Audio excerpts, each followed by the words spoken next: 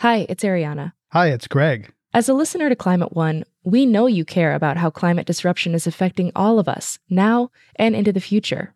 I'm guessing you already do several things in the spirit of climate action. Here's another one: giving a donation to us to continue bringing you shows about the causes and solutions to the climate crisis. You can do that at climateone.org/donate. We offer all our podcasts and radio shows for free, but it takes time, effort, and resources to produce new episodes every week.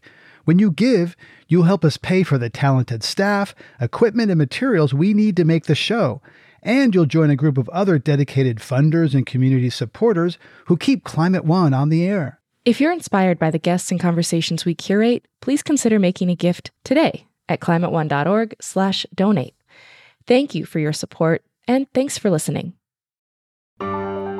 This is Climate One, changing the conversation about energy, economy, and the environment.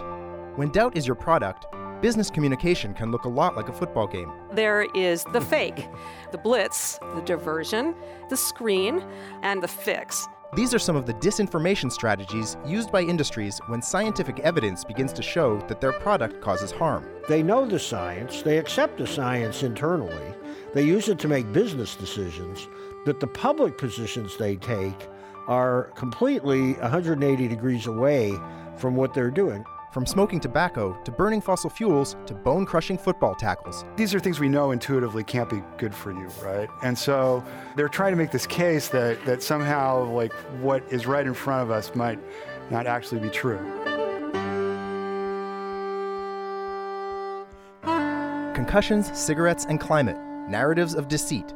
Up next on Climate One.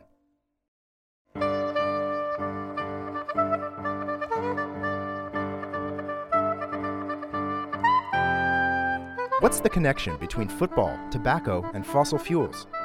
Welcome to Climate One, changing the conversation about America's energy, economy, and environment. I'm Devin Strolovich. Climate One conversations with oil companies and environmentalists, Republicans and Democrats, are recorded before a live audience and hosted by Greg Dalton.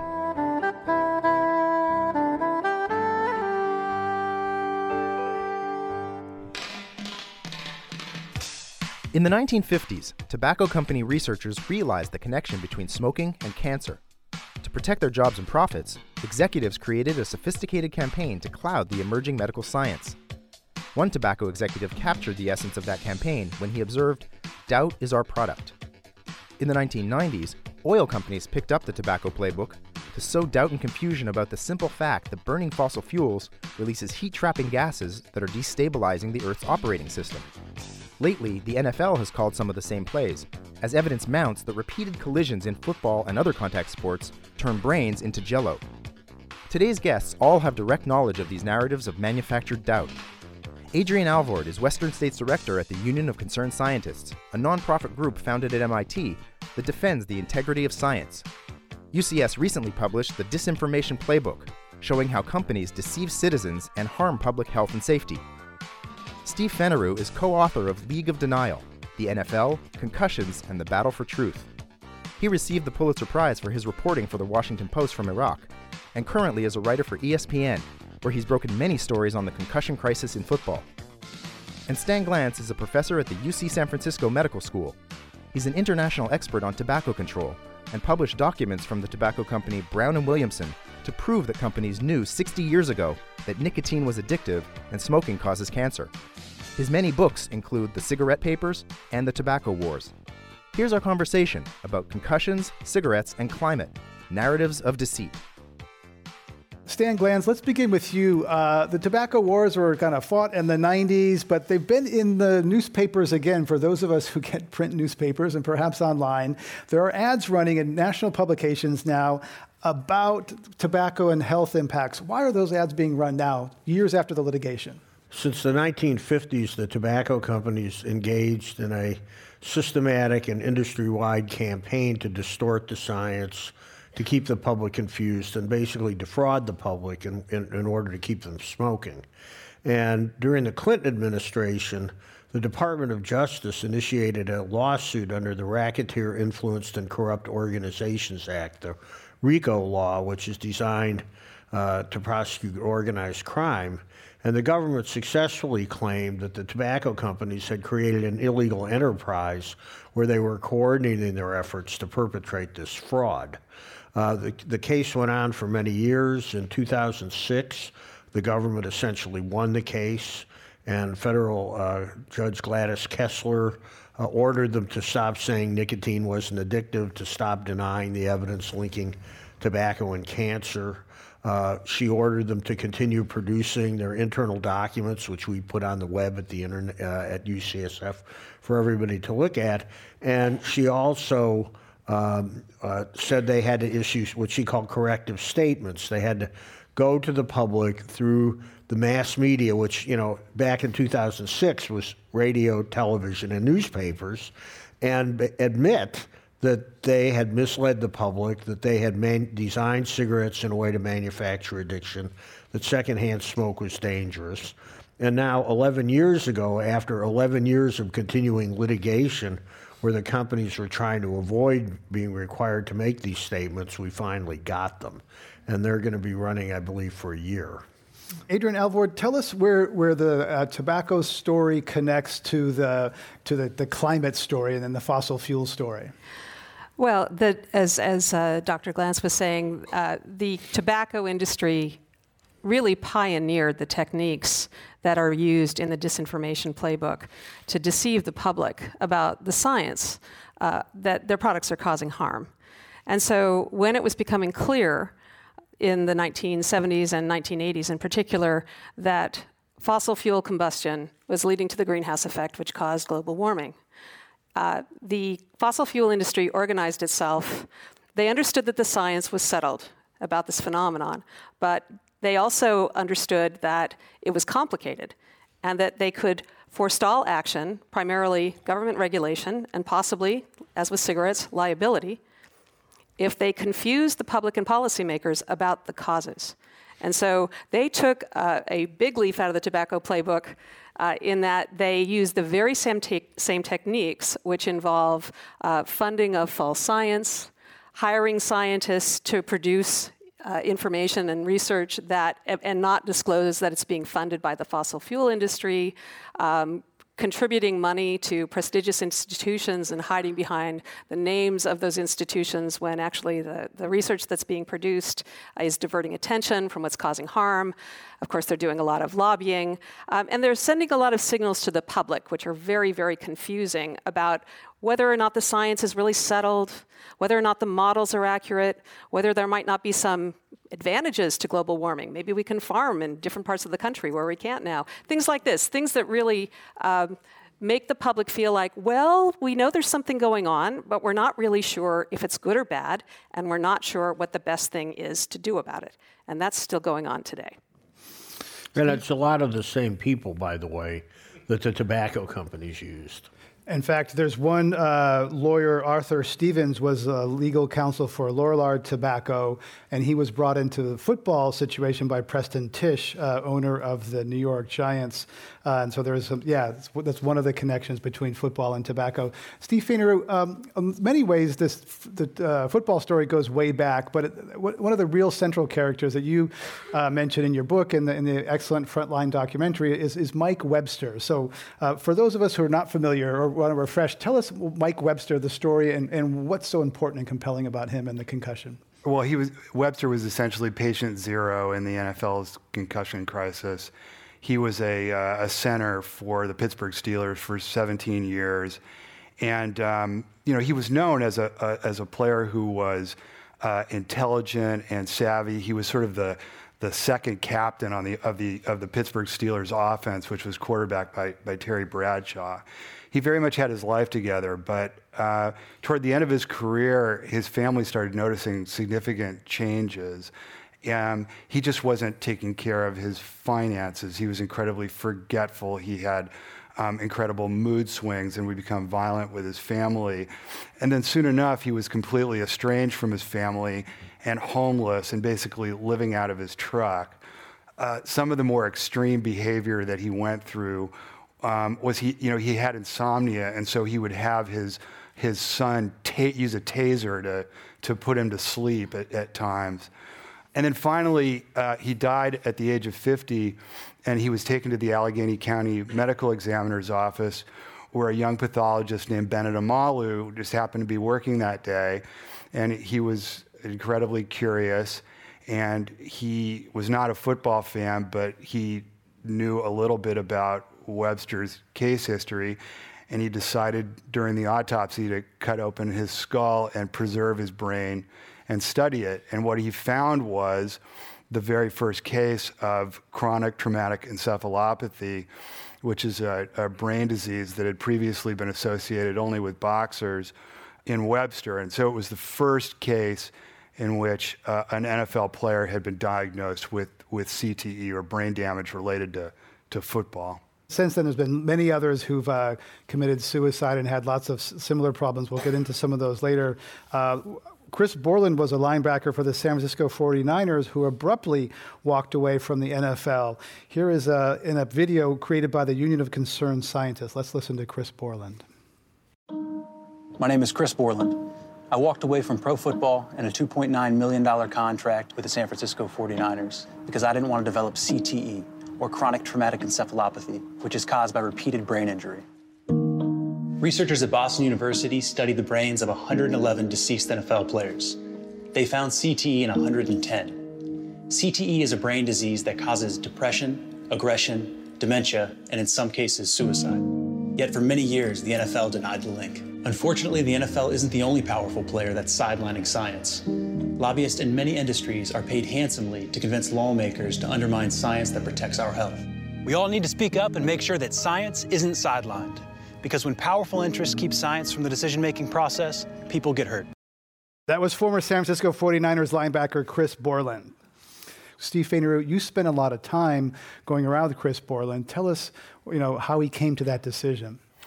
Well, it was kind of crazy, actually. Borland read our book, and he claimed that he was he was reading it during the NFL season, and he wouldn't, he had it in his locker, but he had to hide it, and then at the end of the season, I didn't know him, but he called me, and he said he was interested in talking to some of the neuroscientists who were in our book.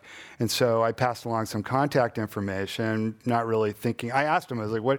He's like, oh, I'm just doing some research. And then 2 months later, he called me and my brother, who's also my colleague, and he and I worked on this book together. And he announced that told us he was retiring, that after one season, he had been incredibly successful. He had been the leading tackler on the 49ers, and he was actually a candidate for Rookie of the Year, and he was set to make like $3 million, and he just decided to walk away from the NFL. And basically, he said he had compiled enough information, reading and talking to people, that he just didn't want to take the risk. The NFL has been doing research on this. So tell us how the NFL, Steve Fainarou, has their journey they've gone on the research looking into the CTE after Mike Webster kind of blew the case open and made it, Will Smith played, there's a feature film, Hollywood film that told that story. How has the NFL handled the research? I mean, it's been a kind of a 20-year saga at this point, to sort of condense it. I think one of the things that's really striking to me is listening to these stories is just the same patterns over and over. And they're trying to convince, in a lot of these cases, this is particularly true of smoking and football. These are things we know intuitively can't be good for you, right? And so they're trying to make this case that somehow what is right in front of us might not actually be true. And that was really the case with the NFL. I mean, in the NFL's case, they initially put together their own, they called it the Mild Traumatic Brain Injury Committee, and they assigned a mild traumatic brain injury committee. Right. That's it. Yes. Yeah. And it was composed of primarily NFL physicians, including the team doctor for the New York Jets, who was actually a rheumatologist. So he was the head of the committee. And he was also, Paul Tagliabue was the NFL commissioner at the time. He was Tagliabue's personal physician. So this Mild Traumatic Brain Injury Committee, they put out 16 papers, which were published in the Neurosurgery Journal. And they basically said in a nutshell that football players don't get brain damage, that they're essentially impervious, as if they're like superhuman, that they can't, and that concussions are actually very minor injuries, and that people can go back into games, that it's okay for high school players to play with concussions or to return after concussions, that these are very mild injuries. So that went on for about a decade, and then they were ultimately, what happened was it was an accumulation of evidence that more and more players were coming up with problems. After Webster, there were several more cases. Now the number of cases are in the hundreds, but they just couldn't sort of, it was sort of undeniable at a certain point. They had pressure from Congress, which compared it to the tobacco industry problem. So then they shifted into a completely different phase, which we've been covering for the last few years, and that has been trying to sort of co-opt the federal government. They gave $30 million to the NIH, which was supposed to be an independent, they were handing it over to the independent experts, and they were going to let the experts decide. But then when push came to shove, and the NIH handed over half the money to a neuroscientist at Boston University who had very clearly drawn a link between football and brain damage, they revoked the funding, pushed back, and tried to get the money diverted to doctors who were affiliated with the league. So that's sort of been their playbook over the last few years, and it continues right up to today. Stan Glantz, as you're listening to this, is this like deja vu all over again? Yeah. It is. Just about a month ago, Philip Morris created a, quote, independent foundation for a smoke-free world to show how good, what great guys they are. And you listen to the rhetoric that they're going to be independent, and their charter says that the fact that they're getting $80 million a year from Philip Morris won't really give Philip Morris any influence. And the person who runs it actually is an old friend of mine, a guy who used to be an anti-tobacco guy at the WHO who went over to the dark side. And he, actually his transition to the dark side is now complete because he went from tobacco to working for Pepsi to get Pepsi to make healthy beverages. And then he went on back to work for the tobacco industry.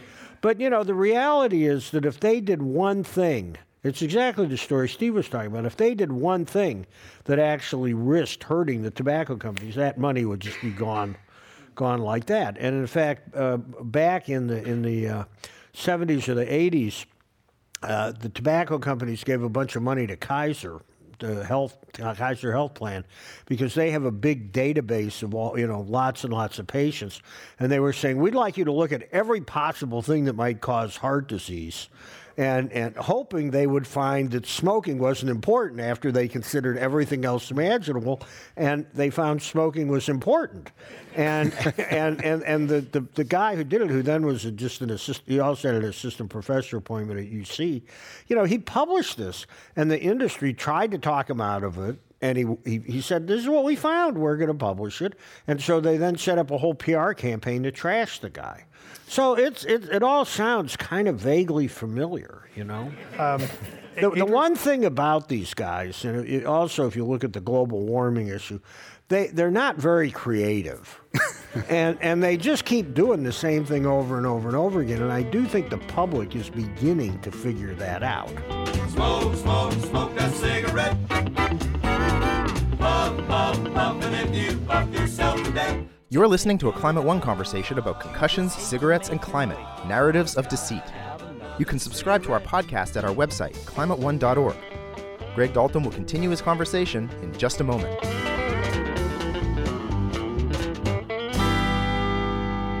Gotta smoke? We continue now with Climate One. Greg Dalton is talking about concussions, cigarettes, and climate with Adrian Alvord, Western States Director at the Union of Concerned Scientists, Steve Fanneru, co-author of League of Denial, the NFL, Concussions, and the Battle for Truth, and Stan Glantz, professor at the UC San Francisco Medical School and author of The Tobacco Wars. Here's your host, Greg Dalton. Adrian Elvord, tell us the playbook. What are the plays in the playbook that the Union of Concerned Scientists has identified? And this is not just oil and tobacco, it's other industries. Tell us the plays. Okay, so we created this playbook so that people could have a better sense of understanding of these strategies, these communication strategies. You got to find this on the web. It's so good. That have been used for 6 decades or so. The tobacco industry was really the pioneer. And the strategies are called, in order for people to understand them, we sort of name them after football strategies. So we've got the fake, which is basically taking fake scientific research and trying to pass it off as the real thing. We have the blitz, which to me is the most personally distasteful. It's when corporations try to not only besmirch the science, but they take the scientists and, run their names through the mud and try and attack their credibility and harass them in various ways, including suing them and other kinds of legal harassment, sending them nasty, crude emails, and basically not only making their lives miserable, but becoming an object lesson to other researchers who might want to follow the same path. Then there is the diversion, which is very widely followed. This is when corporations will take settled science and through a variety of communications tactics will sow doubt about what is really settled science and make people feel like, the science maybe isn't certain. Then there's the screen, which we've had some examples of, where corporations will fund research at prestigious institutions. And those institutions give them more credibility, but the research is actually diverting attention from the harm that their products are causing. And then there's the fix, which is kind of the most open, crude exercise of raw political power to try and influence regulators and legislators to ignore the science and not find them liable and not regulate them. So those are the things that we identified. I think you could find subgroups. A lot of times these are used in concert. I think that the petroleum industry has used probably every one of these to slow down progress on climate change. But the main thing that I think is important, these are kind of cute names, and some of these stories are actually kind of funny. But this is really, this disinformation delays action that we need to stop harm. It's delay causing devastation, personal devastation, sometimes communities, public health, and in the case of climate change, the whole planet. So it's not just fake news. It really is something far more insidious than that. It's something that's causing harm, and I think we need another term besides fake news. Stan Glantz, there's a difference, though. We're talking about risks people are willing to take. People are willing to take the risk of cancer to enjoy smoking, willing to take the risk of concussion, of brain damage to play football. So if humans are willing to take very personal risks for things that they find enjoying, then climate change seems like that's an easy one because the benefits are personal, but the costs, the externalities are socialized. So it sounds like what we're hearing here is that climate change is going to be tough to solve if we're doing personal harm on these other things. Well, no, I think there are actually quite strong parallels because the basic strategy that you see across all three of these examples is the effort to just simply slow progress down, because the tobacco companies know that people are quitting smoking, that sooner or later they're going to be forced out of business, but if they could just extend that a year or 2 or 5 or 10 and just slow the rate of decline a little bit, that's like billions and billions of dollars that they made. And, if you look at global warming, I can't believe that the Koch brothers don't believe global warming is real. They're smart guys, they're engineers.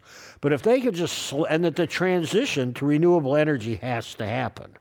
But if they could just make it happen a little bit slower, then they can make a ton of money in the meantime. And I think that's what underlies all these strategies. It's just this, rather than speeding public understanding of the truths of what we're talking about, which would then build political support for the kind of policy changes that would solve the problems. They just want to slow everything down as much as they can. Adrian Elvord? I think what you're really talking about is that I think the difference between playing football and smoking a cigarette and solving global warming is that those two activities are more or less volitional, leaving aside, of course, that tobacco is addictive. That's a bit of a wrinkle. Yeah. But and secondhand smoke, too. Yeah, that's true. But more or less, these are individual choices that people make to engage in these activities, whereas, it's hard to walk away from the entire economy. And I think that, we need to do a better job of helping people to identify what is good information and what is junk information. I think that's the crux of this issue. I'm Greg Dalton, and this program of the Climate One at the Commonwealth Club, we're talking about football, tobacco, and oil. My guests are Adrian Elvord from the Union of Concerned Scientists, Steve Fainaru, a reporter for ESPN, and Stan Glantz, a medical professor at the University of California at San Francisco. We're going to go to our lightning round. I'm going to mention a noun to our speakers and ask them to respond with their first thought that comes to their mind, unfiltered and perhaps irresponsible. Steve Fainaru, what comes to mind when I say Junior Seau, former linebacker for the San Diego Chargers? Tragedy. I mean, Junior Seau's death was just unbelievable tragedy. I mean, he was a wonderful person. He was a good citizen. He was an incredible athlete, and his brain was destroyed by football, and he ended up killing himself. Adrian Elvord, what's the one word that comes to mind when I mention President Trump's science advisor? One word? Ignore. He hasn't appointed one. So, yeah. Stan Glantz, what's the one word that comes to mind when I say Altria? Slime bucket. Adrian Elvord, what's the most effective climate denier that you know of, a skilled prince of darkness? Mark Morano. Anybody see Merchants of Doubt? This is a guy who started his career, he majored in communications, started his career working for Rush Limbaugh. Then he went to work for a right-wing news outfit that was responsible for publishing and promulgating the story of the Swift Vote Veterans for Peace, trying to undermine John Kerry's war record. And then he went to be, I think, the communications director for James Inhofe. And then he opened his own climate website and started passing himself off as a climate expert. And in Merchants of Doubt, he's absolutely gleeful about not really being a scientist, but I play one on TV. And the problem with this guy is that, he'll say anything. And if you look at his career, it's very clear he's a right-wing PR flack, but he marketed himself as a climate expert. And so he went on TV and was equally weighted with, the fairness doctrine, you've got to have two sides to everything. You have a climate scientist on one side, a real expert, and you have this guy who's there basically to spout propaganda. So he and his ilk have been very effective, unfortunately. Steve Fainaru, one word that comes to mind when I say NFL Commissioner Roger Goodell. Equivocator. Stan Glantz, the New England Patriots. I don't have a clue. Adrian Elvord, clean coal. I think that's my answer. Okay, true or false? Stan Glantz, sugar is what keeps every human being alive and with the energy to face our daily problems. True or false? The way as you framed it, false. Adrian Elvord, carbon dioxide is food for plants. True, but. Steve Fainaru, there is no such thing, true or false, there's no such thing as the safe amount of playing tackle football. True. Adrian Elvord, true or false, you vividly recall smoking your first cigarette. Oh, that's like truth or dare. Yes, I do. True or false, you enjoyed it? No. Stan Glantz, true or false, corporations have deeply infiltrated American universities and are influencing research output. They're getting there. Adrian Elvord, oil industry lobbyists are charming and personal. I know from personal experience this is true. Steve Fainaru, true or false, you still love football and would let your son play when he was a teenager if he had asked. True. Last question, Steve Fainaru, the NFL has peaked and will shrink significantly in your lifetime. I don't know if I would say significantly. It will shrink for sure. That ends our lightning round. Let's give them a round of applause for getting through that.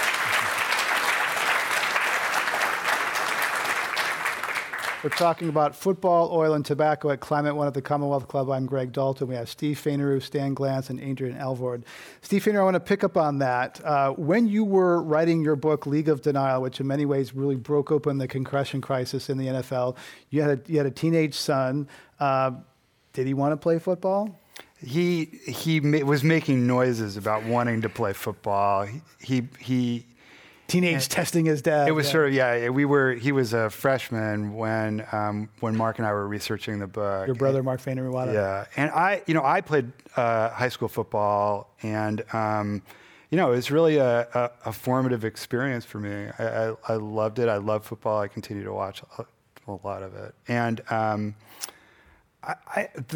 where I finally came down was, I still feel like in terms of what we know about the science, that the actual risk of playing football, like how many people actually get brain damage from playing football and how much of a risk it is not nearly established. We know that it's dangerous. It's extremely dangerous at the college and the professional level. It's not nearly as established in high school. And, I guess I just didn't want to be a parent who was sort of limiting experiences based on some unknown risk. And that would certainly not be the truth of like smoking, for example. Like I wouldn't be like, oh yeah, go ahead and smoke. And now your son goes to Michigan. So talk about football at Michigan and concussion research at Michigan. Yeah, this is well timed, this thing, because I just got back from Ann Arbor where I attended the Michigan-Ohio State game. And there were 112,000 people in attendance. And it was just such an exciting spectacle. I mean, I was really happy to be there in the student section with my son. And yet, I know too much at this point. And, one of the really things that is interesting about Michigan is there's a lot of really interesting concussion research that's going on at the university. And yet, when you're in the big house, as the stadium is known, they play just videos constantly of these huge hits of people running into each other, hits that are certainly injurious, and yet it's there for your entertainment. And so there's this incredible disconnect between the university where significant concussion research is taking place and the experience in this massive stadium. And I think it kind of embodies where the country is at. I think now where I'm at, it's hard to reconcile the two, and yet, we do it every weekend, every Saturday and Sunday, really, or every Monday, Thursday, Saturday, and Sunday. Adrian Alvord, you think there's some anti-elitism? There's a cultural piece to this about not trusting experts and kind of we're in this very populist moment politically. Tell us about your thoughts about that.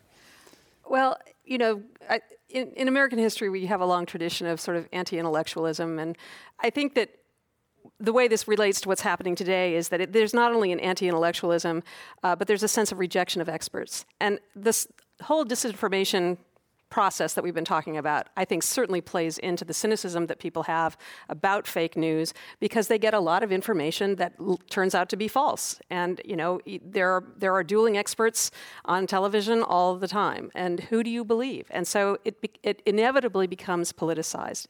The information that you tend to believe tends to be the information that follows more your personal prejudices, your personal beliefs, and those of people like you. So I think that that's been a really destructive thing for the discourse of this country. And now we have, frankly, a president who can spout things on a regular basis that are patently false. And apparently, at least among his supporters, there's no real downside for that. That's a very dangerous place to be. Stan Glanz, we mentioned earlier that the tobacco companies innovated some of these things. You actually think that it was earlier than tobacco. So tell us who it really was, and perhaps it was sugar that started this. Well, yeah, I've sort of gotten involved in the sugar issue too, because it's all the same stuff. And it turns out the tobacco companies really got their whole disinformation campaign going in 1953. What had happened before that was the research on cancer was just coming together. There was an article in the Reader's Digest called Cancer by the Carton, and Reader's Digest at that point was the most widely read publication in the world, and this totally panicked the tobacco companies, and with good reason, because it led to this huge outpouring of public concern. There were calls for not only national legislation, but states were talking about putting warning labels on cigarettes and banning advertising. So they got together at a very famous meeting at the Plaza Hotel, which is actually in Merchants of Doubt too, and they came up with this idea of doubt as our product. And the way they did that, or one of the key things they did, was they founded a so-called independent research organization. And one of the guys who applied for a job there had been working for the sugar industry. And we have his letter applying for the job where he said, look at all of the good sort of disinformation I've been spreading on sugar in the 1940s, and why don't you hire me? And they did. He was like the number 2 guy for the tobacco companies. And in both of these cases, in fact, in all of these cases, where they were talking about, I don't know about the NFL, but for when you're talking about global warming and the petrochemical industry, or tobacco or sugar, one thing that really impresses me as we get into looking at these internal documents is these guys are really smart. They know the science. They accept the science internally. They use it to make business decisions, but the public positions they take are completely 180 degrees away from what they're doing. I mean, with Exxon, I mean, at the same time they were funding all this climate denialism, they were saying, oh, well, we can do more drilling in the Arctic because the ice sheets are going to melt. And the level of sophistication about their understanding of science and the level of sophistication on how to manipulate scientists is really impressive.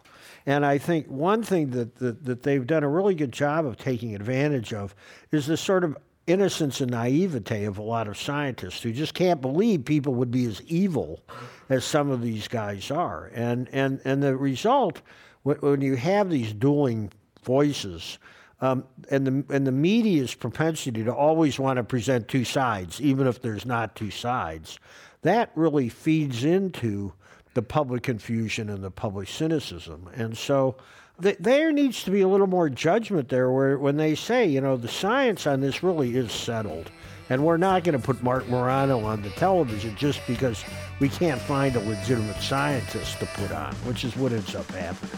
Science is real, from anatomy to geology. You're listening to a conversation about concussions, cigarettes, and climate, narratives of deceit. This is Climate One. You can check out our podcast at our website, climateone.org. Greg Dalton will be back with his guests in just a moment. Science is real.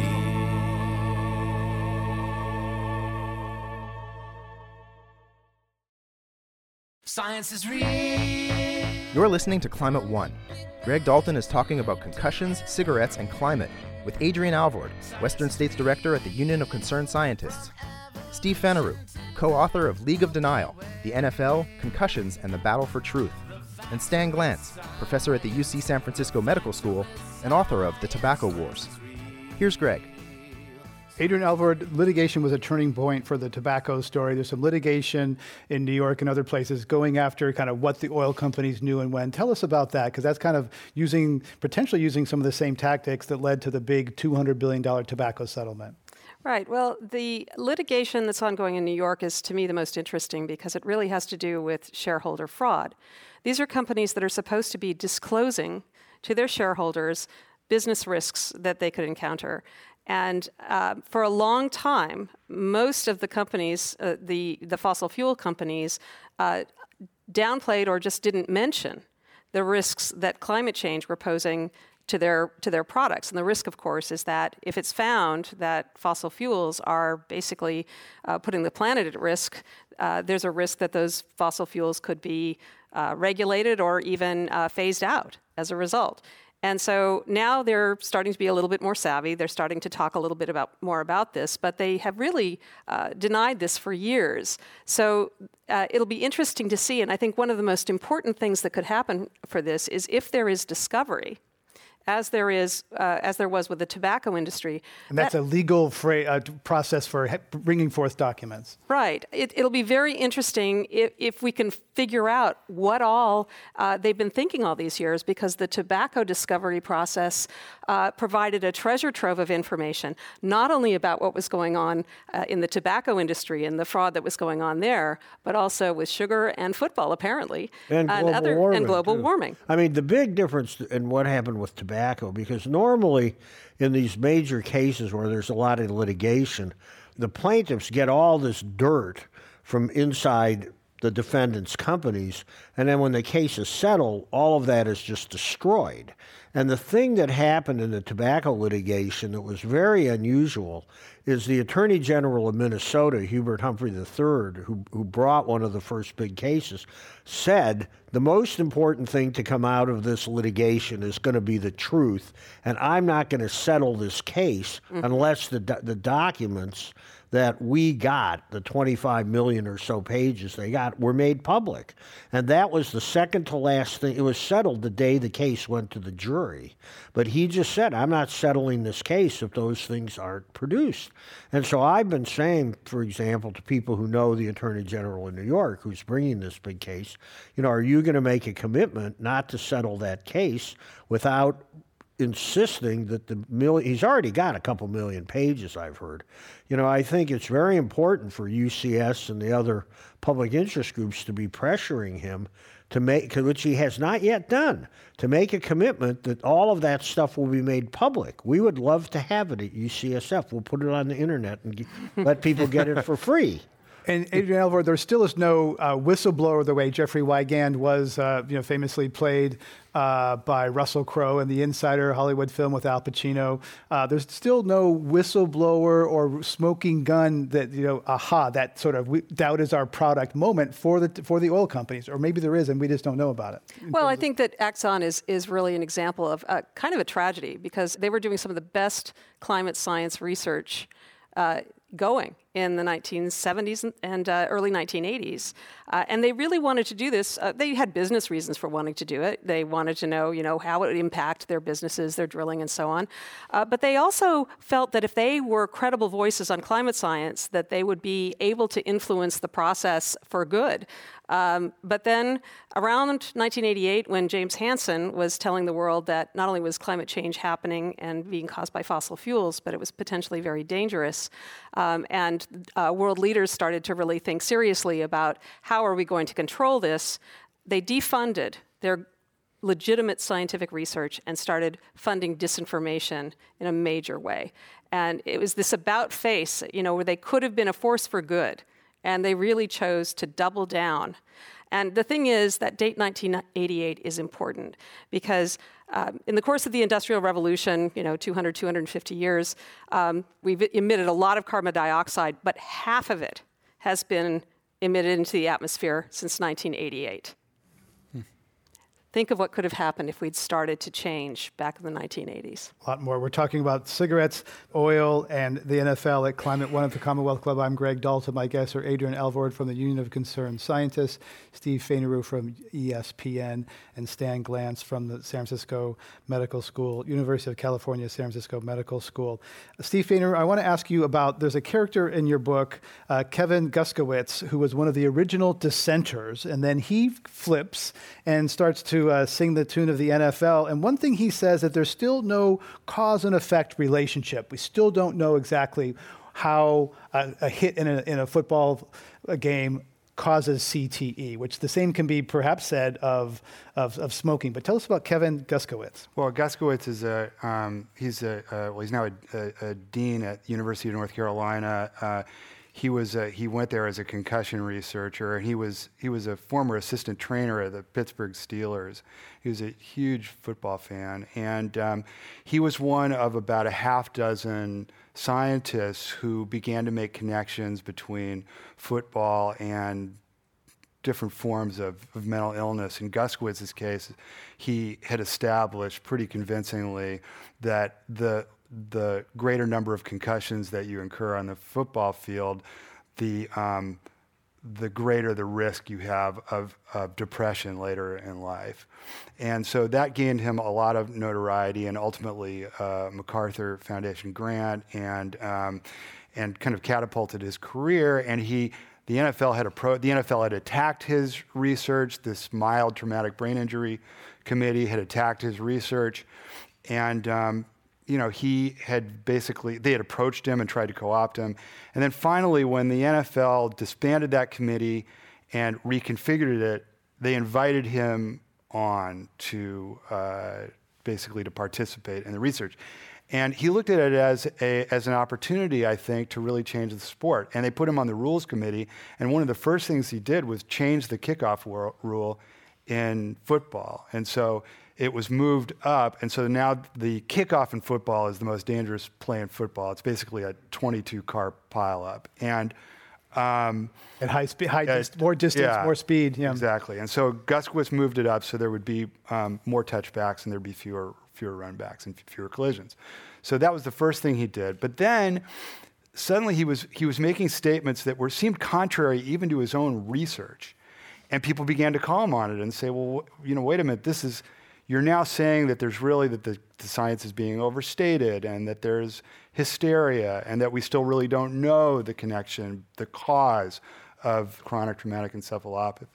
And so now it's almost like he's flipped. And I think Mark and I have looked at him as the most fascinating case because we don't really understand it. And it has to do with the psychology of this. And I was thinking about it actually when Stan was talking about sort of we don't really understand that these people are really evil, and I'm not sure, at least in the case of the NFL, that I totally agree with it. I feel like there's a psychology that goes along with it, that particularly in the NFL, that people look at, that they're the caretakers, the custodians of this huge part of our culture, which is football.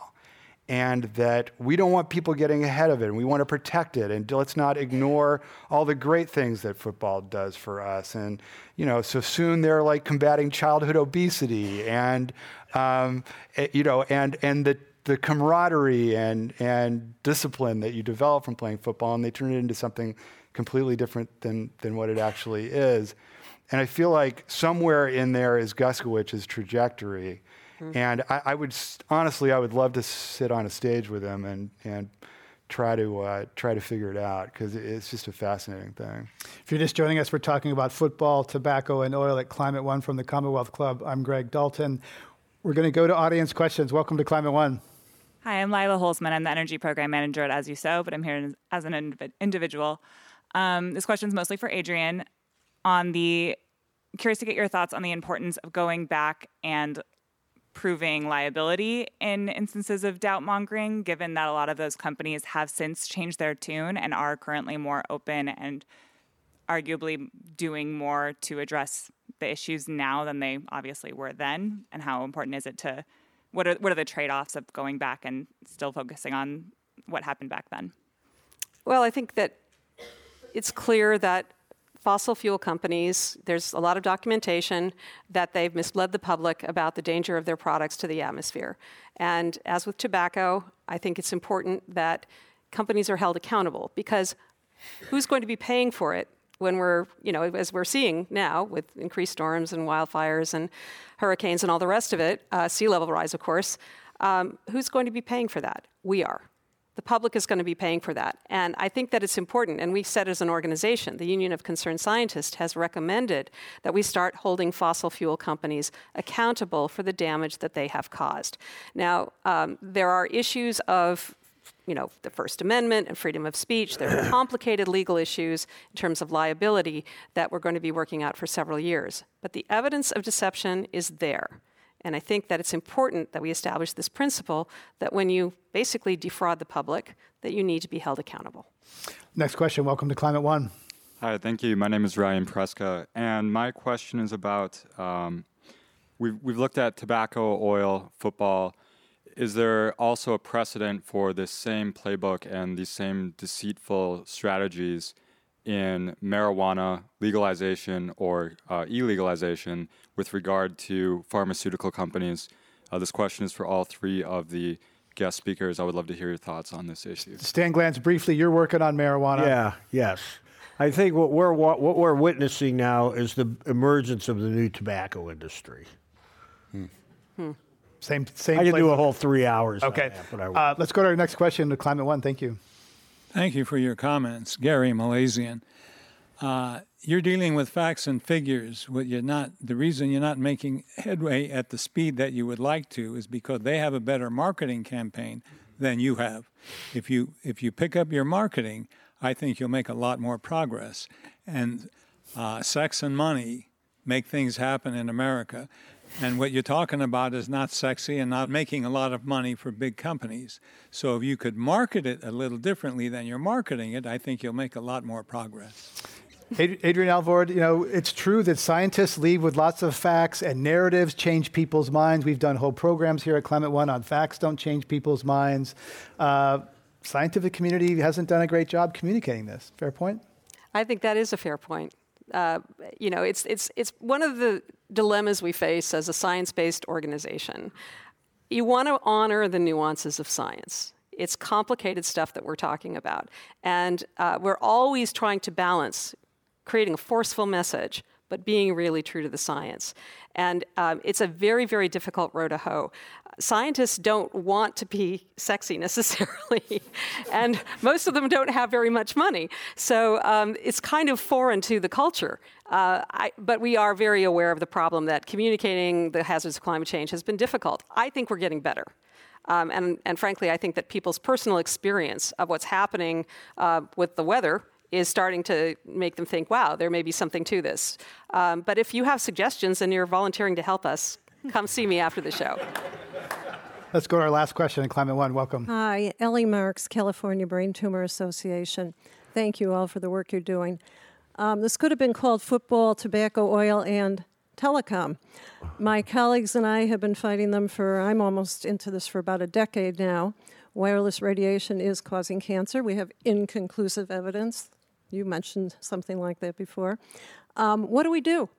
We are up against $1 trillion industry. At what point do we use the RICO Act? Our hands are tied, and we don't know what to do, and I'd like some advice. Well, this is an area I've actually been following. And see, I have a cell phone, but it's turned off, and I don't put it next to my head. And I think that the cell phone companies, there's actually a literature out there on the cell phone companies, and they're playing all the same games. If you look at who funds research on cell phones, you can predict whether it's going to say there's a problem or not. And I think it's just the same. You need to look at their website because it's the same old playbook. And these fights, whether you're talking about tobacco or climate and environmental things or dealing with football, it's a matter of breaking through and just, the politicians follow the public. They don't lead. And it's just a tough fight.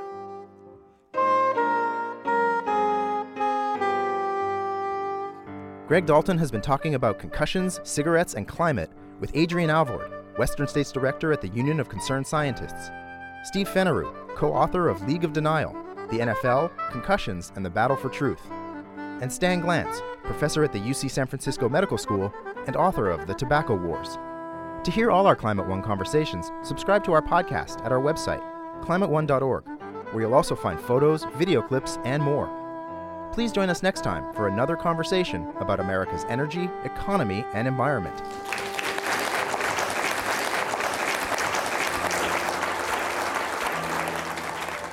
Climate One is a project of the Commonwealth Club of California. Kelly Pennington directs our audience engagement. Carlos Manuel and Tyler Reed are producers. The audio engineer is Mark Kirshner. Annie Chelsea and Devin Strolovich edit the show. I'm Greg Dalton, the executive producer and host. The Commonwealth Club CEO is Dr. Gloria Duffy. Climate One is produced in association with KQED Public Radio.